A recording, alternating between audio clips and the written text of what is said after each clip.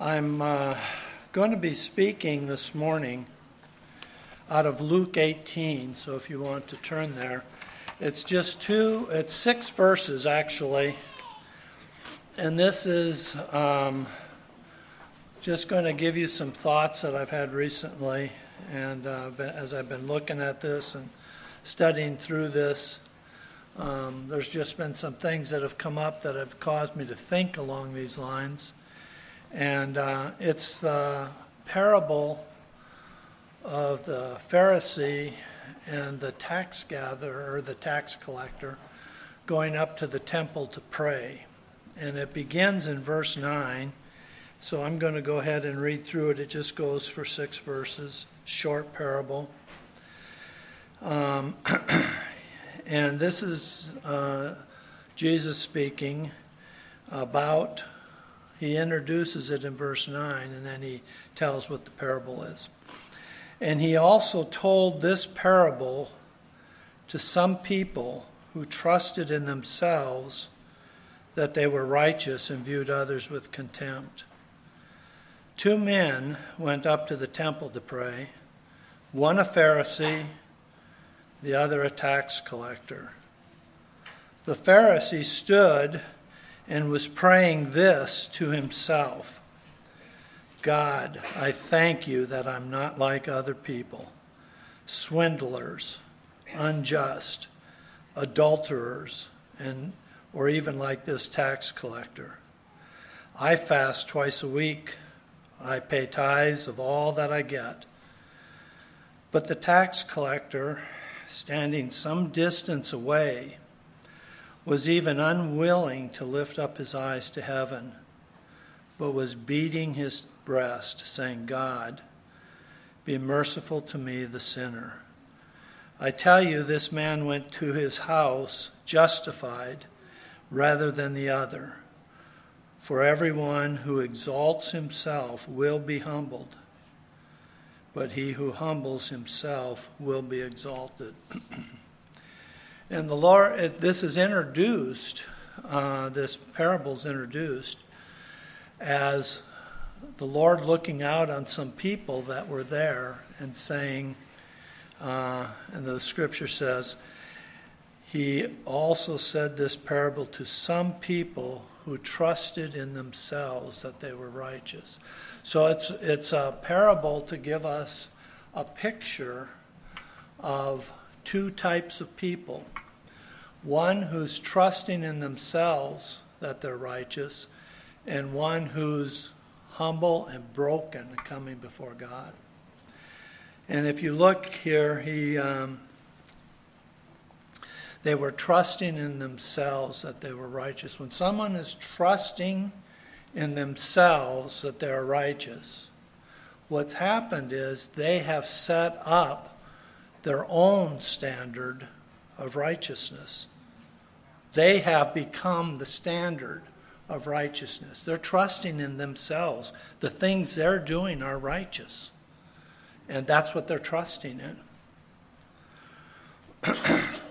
Now, when that happens, it almost is inevitable that the person who does that is going to view others with contempt. Not everybody, may not view everybody with contempt, but there will be some that are viewed with contempt because they don't measure up to my righteousness.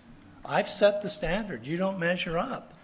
And there's an attitude towards people who don't measure up, and you'll see that as we read through this parable here. Attitude may not be expressed. I mean, it may not come out verbally. But you can be sure that if it's in the heart, it's going to come out. It's going to come out maybe in how you treat somebody. It's going to come out in the way you interact with them. Come out in your thought life. But what's in your heart will eventually surface, and it will manifest itself in one way or another. And if you're holding that contempt towards somebody or other people, You'll be cold toward them. You'll avoid them. You'll hold them off at a distance. Paul, in the letter to the Romans, really cautioned the Romans. In chapter 12, verse 3, he says this, "For through the grace given to me, I say to every one of you, not every one among you, not to think more highly of himself than he ought to think, but to think as to have sound judgment." So the warning is, don't have elevated views of yourself. You get elevated views of yourself, your judgment's impaired. That's what he's saying. So that you he's saying it this way, so as to have sound judgment. Don't think more highly of yourself than you ought, but think as to have sound judgment. When you're thinking up here about yourself, your judgment is going to be impaired. It's going to be impaired and it's going to be distorted. You're not going to see reality. You're not going to see reality about God and his righteousness. You're not going to see reality about you and your unrighteousness because you have an elevated view of yourself. So it's a real warning. When your judgment is impaired, you don't see things as they really are. And this was the case with this Pharisee. He came in with an elevated view of his own righteousness because he trusted in his own righteousness.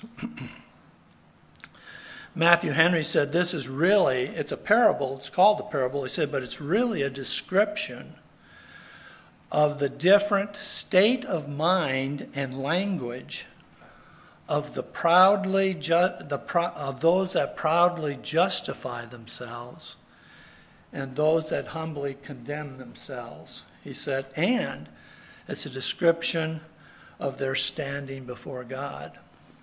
So we need to be aware of that. And it says in verse 10 that they both went up to the temple to pray. They both went up to the temple to pray. Same two people going to the same temple, two people praying. One prayer is accepted, one's not. Cain and Abel.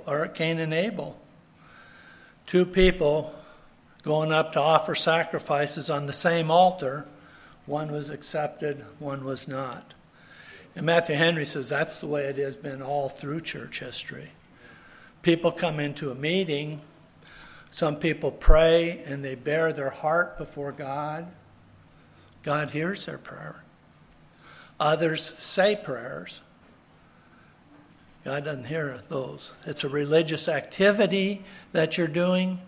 It's just a religious formality, but there's no bearing of the heart before God. God, pray that God would help us in this. The Lord had a lot to say about Pharisees, didn't he? Matthew 23, the whole chapter is filled with warnings to the scribes and the Pharisees and the hypocrites, it says. But in verse 5 of that chapter, the Lord says this, but they do all their deeds, speaking of the Pharisees, they do all their deeds to be noticed by men. That's what they do. So, it wouldn't be far off to say that these two men, the Pharisee and the publican, or the tax collector, may have had different motives for going up to the temple. Matthew Henry thinks they did. He says, the Pharisee came to make his appearance at the temple. The publican came to make his request at the temple. And you will see in the context of the prayers themselves that that's true.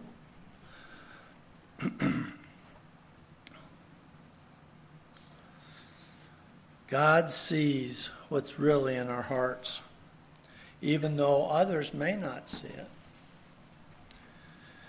And there are times when we can be self-deceived and we don't even see it ourselves. That happens. We don't see how we really are. And then God can just open the curtain a little bit and show you what you're really like or what's really going on. This bitterness maybe that you have towards somebody else. You go to pray, you go to the prayer meeting, you start praying and God points his finger on something and you see something there. He opens it up to you. We need to pray that we wouldn't be self-deceived. Remember, Romans says, Romans 12, pride distorts our judgment so we don't see things accurately. And it's scary. It's scary to think about deception, to being self-deceived. Because the mere definition of what it means to be deceived is you don't know it. You think you're right on this issue. You really do think you're right. You got all your reasons lined up, but you're wrong. You're deceived. It's scary. You think you're doing fine with the Lord, and there's these other things that are going on that are barriers in your relationship with God. But you're going through all the outward motions. It looks really good. But there may be sin there that's causing there not to be this communion with God. And you get lost in the activity. We really need to pray, all of us. None of us are exempt from this. We need to pray that God would be merciful to us and help us, that we don't deceive ourselves, that we're honest before God, we're honest before one another. We see things as they are, and that comes from walking in humility, not in pride. So I'd like to look at, that's kind of the introduction, I'd like to look at the content of this Pharisee's prayer and the content of the tax collector's prayer. So let's look at the Pharisees. His is a little longer. It says he prayed to himself. That's all it says. It says he prayed to himself. It says the Pharisee stood and was praying this to himself. I don't know what that means totally, but maybe he was just praying quietly to himself. Maybe he was praying to himself because he trusts in himself. I don't know. Maybe it was because he was praying and God wasn't listening, so this prayer was just for himself to hear it. But it says he prayed to himself. And the content of the prayer, if you look at the content of the prayer, it was all about himself. The whole content of his praying is all about himself. I thank thee, God, that I'm not like others. You see that attitude? I'm up here, they're down here. I'm not like those people. I'm not like others. And then he begins to enumerate the ways he's not like those people. I mean, he doesn't cheat people. He doesn't cheat on his wife. He doesn't cheat others. Then he lists some of the positive religious activities he's involved in. He goes to church regularly. He tithes. He fasts. All good things. And that's what he brings up. But you notice at the end of his list of things, when he says, I thank God that I'm not like others, and like this tax collector. Do you see the contempt there? Who trusted in themselves and viewed others with contempt. There's contempt about this particular guy who's there praying in the temple with them. Just looking down at him. And also notice that the content of his prayers, he focuses on all external things. How he does this and how he does that and what he doesn't do, the things he's not doing. It's kind of like a checklist. Check this off. I didn't do that. I didn't do this. I didn't do this. I did do this. This goes over here. All of it is still externals. It has nothing to do with the heart. All externals. Remember in the Sermon on the Mount, when the Lord was giving the Sermon on the Mount in Matthew chapter 5? The Lord said, if you look on a woman to lust after her, you've committed adultery in your heart toward her. You've sinned. In the heart, it's a sin. God looks at the heart, not just at the outward. You may not have committed adultery on your wife, but you may have in your heart. That's what he's bringing out here. You know, if our hearts are right, our actions will follow. If our hearts are right with God, our actions will follow. If you do the right things, your heart may not be in it. That was the whole indictment that the Lord had against this religious group of the Pharisees. They did all these external things right. The thing they were lacking is the heart issues. Listen to what the Lord says in this chapter on the woe to the scribes, Pharisees, hypocrites in Matthew 23. This is just one little woe to you. He has a bunch of them in that chapter. Woe to you, scribes, Pharisees, hypocrites, for you tithe mint, dill, and cumin, and have neglected the weightier provisions of the law, justice, mercy, faithfulness. But these are the things you should have done without neglecting the others. What the Lord is saying is the things that you did were right. That's the tithing, those types of things are right. But here's the big thing. You missed the heart of the issue. That's the whole point. You missed the heart of the issue. Your own heart. That's the issue. You didn't show mercy. You weren't faithful to these people or to me. Justice, mercy, faithfulness. You didn't do those. You neglected the weightier provisions. That's what he's calling. The Lord is saying that's the weightier, that's the heavy things, the heart.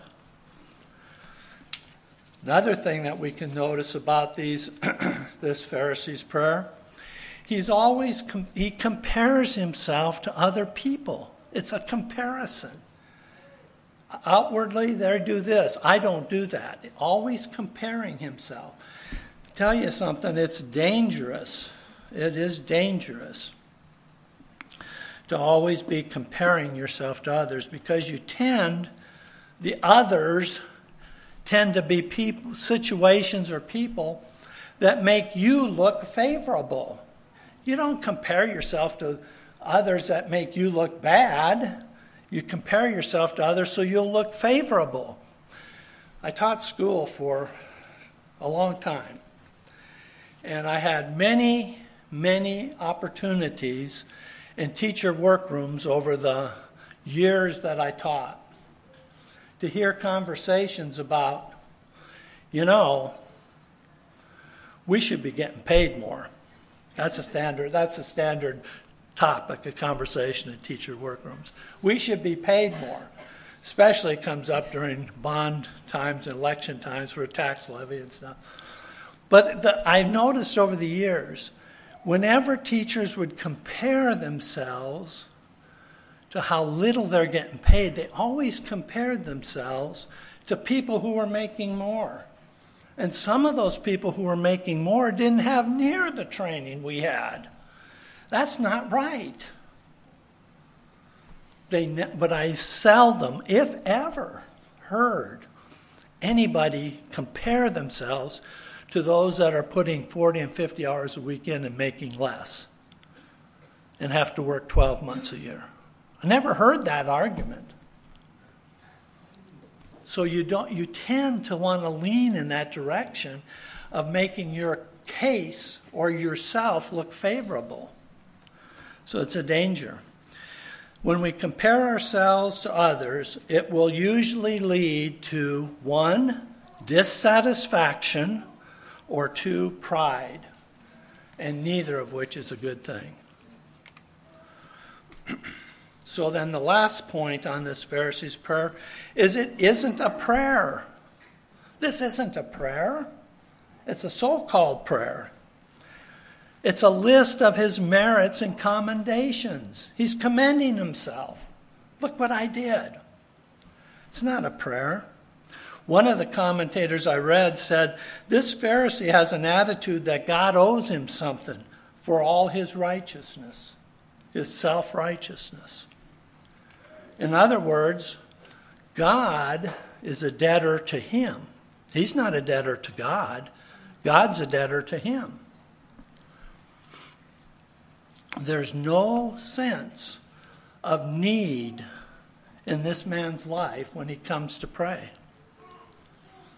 You see a similar attitude that the Lord accentuates in the end of the Sermon on the Mount in chapter 7 when he says, many will say to me in that day, Lord, didn't we prophesy in your name? Didn't we do many miracles in your name? Lord, didn't we cast out demons in your name? Notice what it is. Lord, didn't we do these things for you? And his answer is, depart from me, for I never knew you.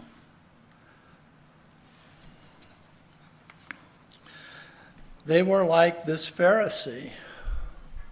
They were very satisfied with themselves and where they were.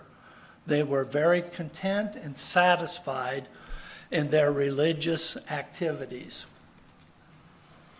Dangerous place to be because it leads to deception, self-deception, like I said. John brings this very thing up, when he's in Revelation in chapter 3, when he's talking to about the 7 churches, and he gets to Laodicea. And he says, the Lord says, I would that you were hot or cold, but because you are lukewarm, I'll spit you out of my mouth. Lukewarm. You're satisfied right where you are. Don't need to go on with anything. You're just content, satisfied right there. He says, because you say, this is in 3:17, goes on to say, because you say, I am rich and have become wealthy and have need of nothing, and you do not know. There's the key. You don't know that you are wretched and miserable and poor and blind and naked. See, they didn't know. Why didn't they know? They're deceived. It's self-deception.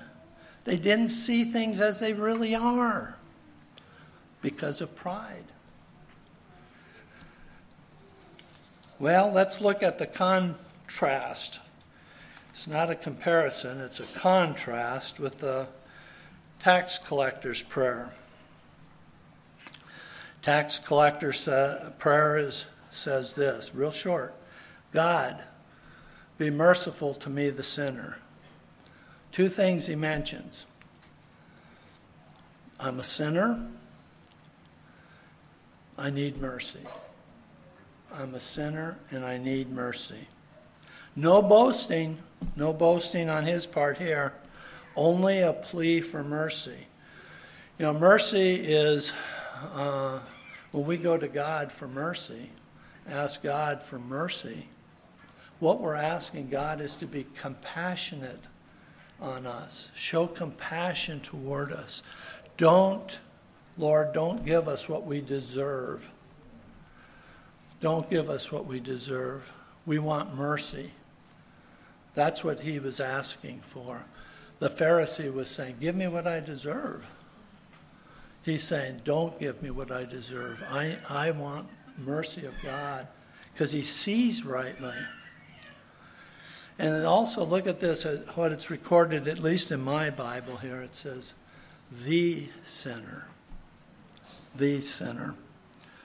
But the tax collector, standing some distance away, be merciful to me, the sinner. Very similar to another place in Scripture that you're probably familiar with, where Paul says something very similar. He says in 1 Timothy, it is a trustworthy statement deserving full acceptance.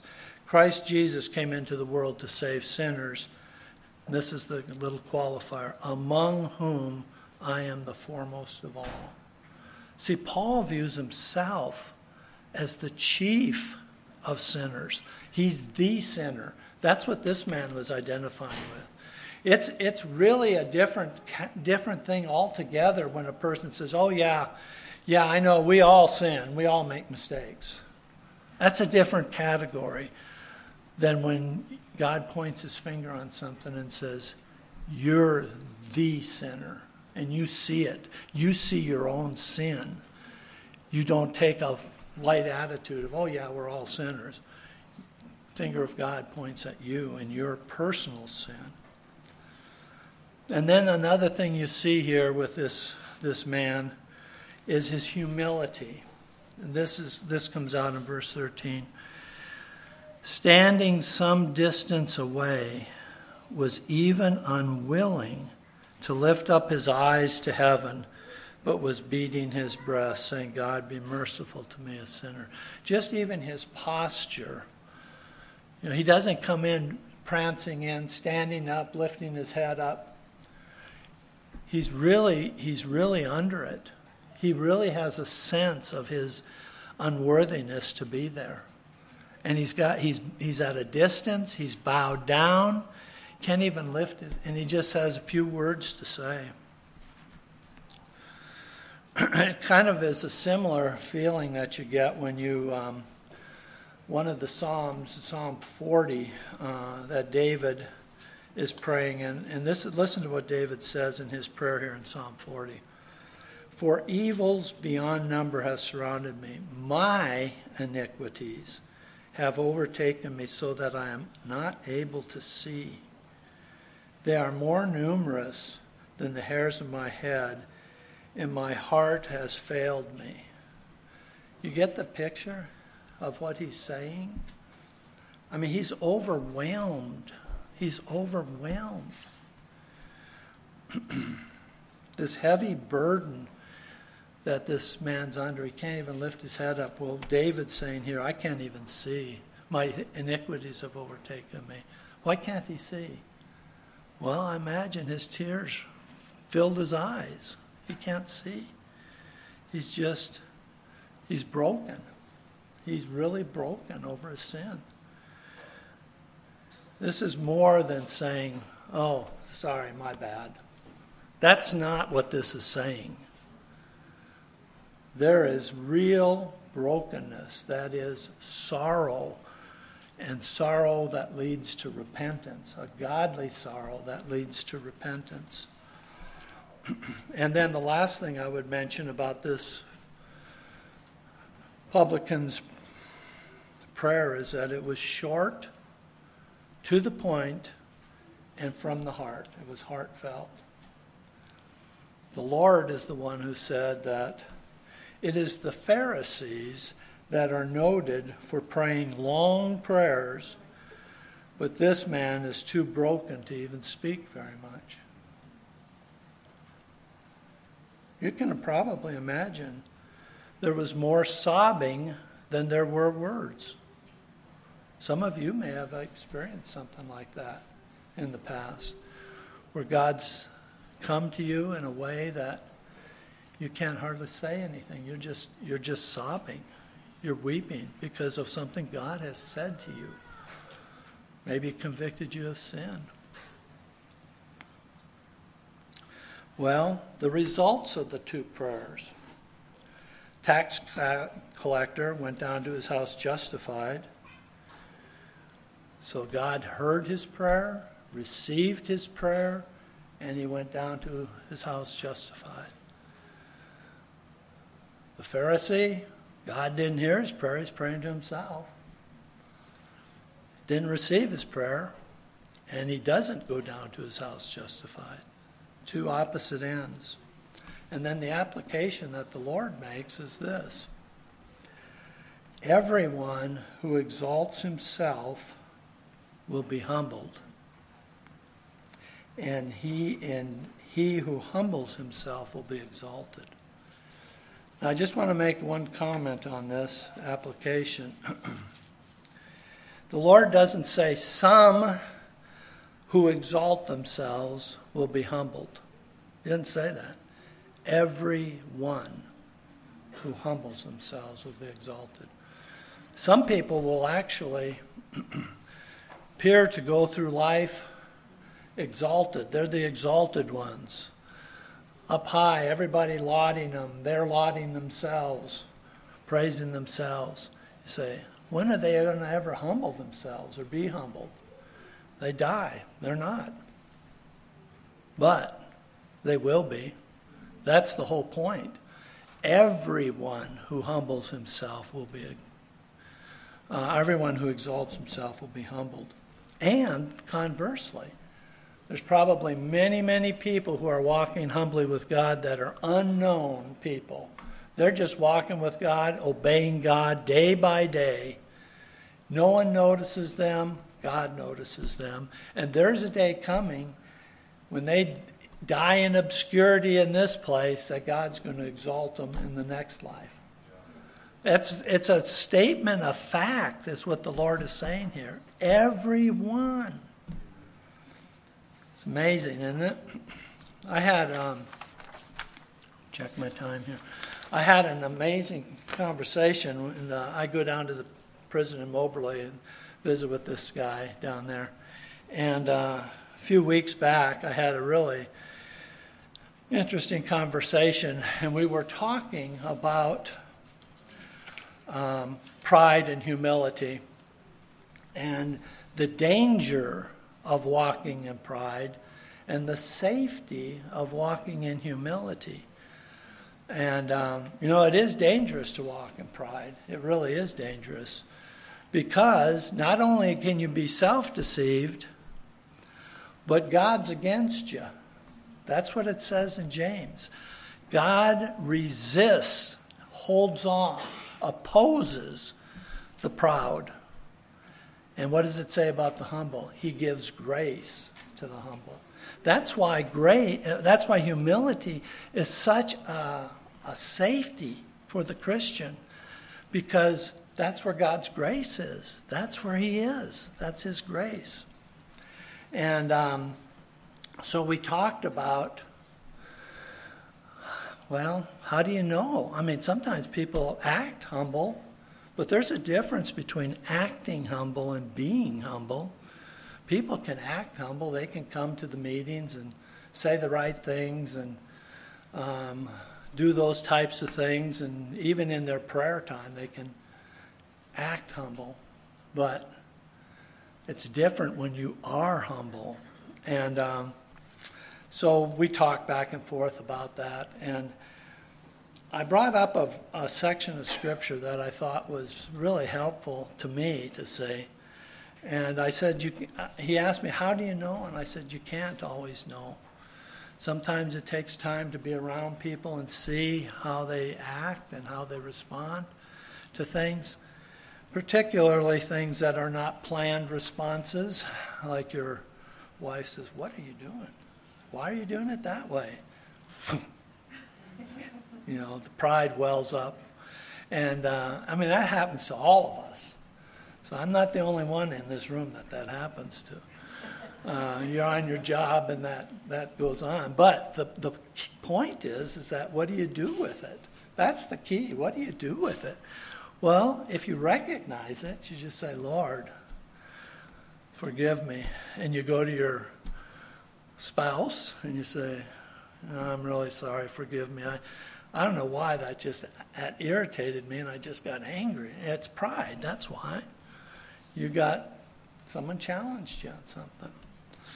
But anyway, I don't want to get off here, but I just told them it's hard to tell. But Isaiah 66, verse 2 is really a good verse. It really sheds light on this, I think.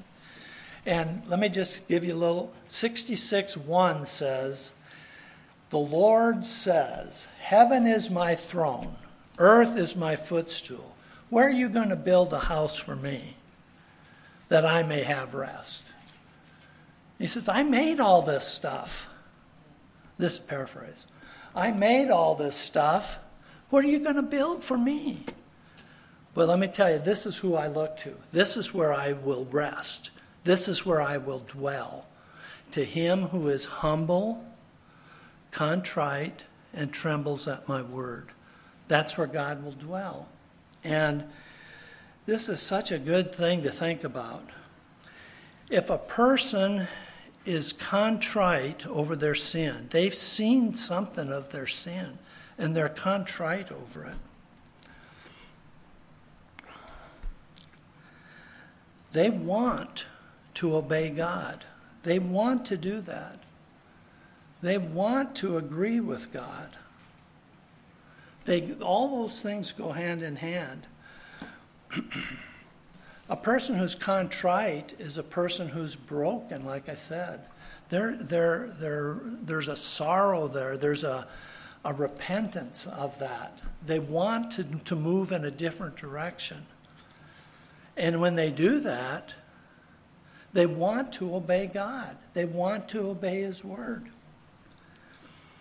If a person's not repentant over their sin, not contrite, they're not walking in humility. They're still walking in pride. If a person can take the word of God and you take it and you look at it and you can rationalize it and justify your disobedience to it, do whatever, and dismiss it and not have it bother you, that's a sign that there's still a lot of pride there. You're not walking in humility. A person who walks in humility will be broken over their sin, and they will be desirous to obey God's word. And I tell you, this is really, those two things, contrite and obedience to God's word, will be evident in a truly humble person. And that is really encouraging. And the reason that it's really encouraging is that God says that's where he'll be. That's what he says there in Isaiah 66. This is where I dwell, in the heart of a person like that. Not only that, the Christian who is walking there, this is where he finds grace to help in his time of need. We all have times of need. Where do you find grace? Humbly walking with God, submitting to God. And this is where you will experience the peace of God, because the Prince of Peace is there. He is there. And so you experience that. So may the Lord help us to just really be able in these days to just humble ourselves before God, not to be elevated in our own opinion about ourselves, not to trust in any of our own righteousness, but to trust in Christ's righteousness, and to submit to his word, and to consider others as more important than ourselves. That's what the Lord did, to walk like that. Amen.